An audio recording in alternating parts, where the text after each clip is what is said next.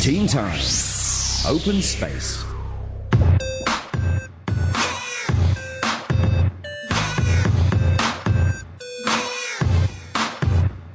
In tonight's Open Space, we have got students from STFA Tampek U College. Welcome! And here are the students introducing themselves. I'm Stephen from 6S.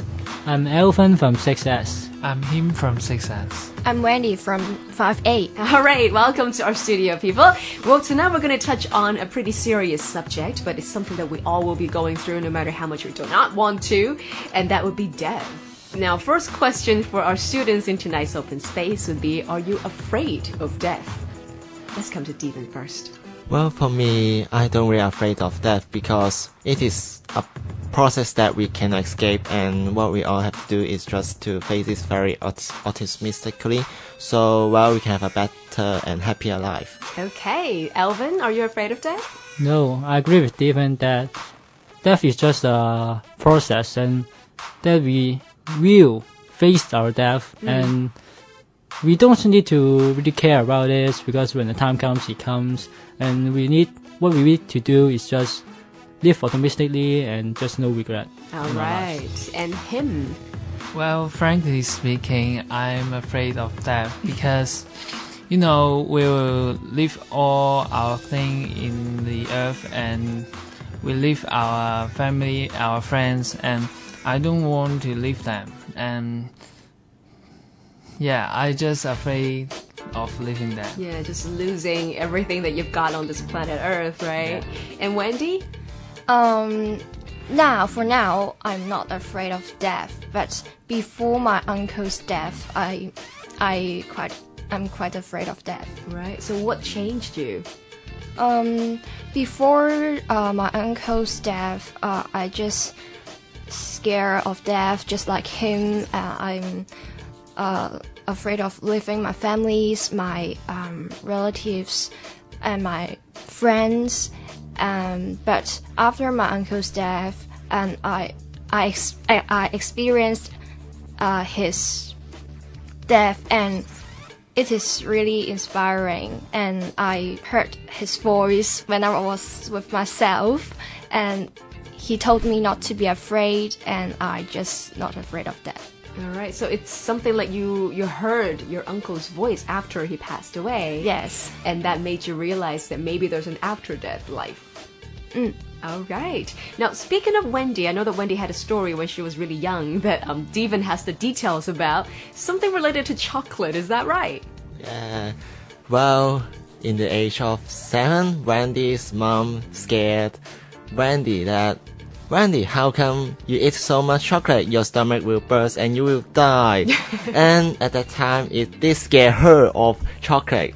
And but this experience had led her think about life and death and think more deeply. Yeah, it's funny how when we're talking about our childhood memories and what our parents used to tell us just to scare us off, to not do certain things.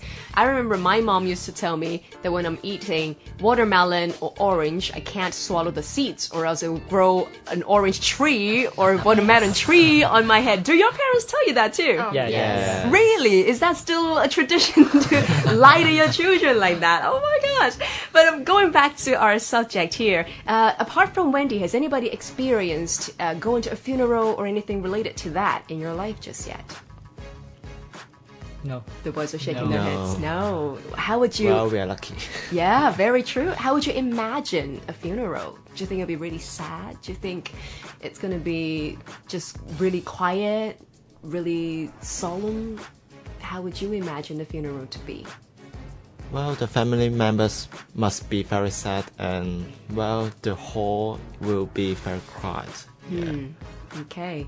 Well, I think that some people, of course, when they're still alive, they already try to plan their funerals, and that is, of course, when they're thinking about hoping that the funeral will be going the way of how they want it to go. Some actually want it to be not so sad. Like some would really just ask for a happy song to be featured in the funeral, or ask anybody to not cry, going really way ahead of our time. Would you consider having a happy funeral then? Yes, I will. Yeah? Because I've experienced my uncle's funeral, and my mom's and my grandmother, they cried for a long time of my uncle's death, and I am just feel very sorrow about seeing it.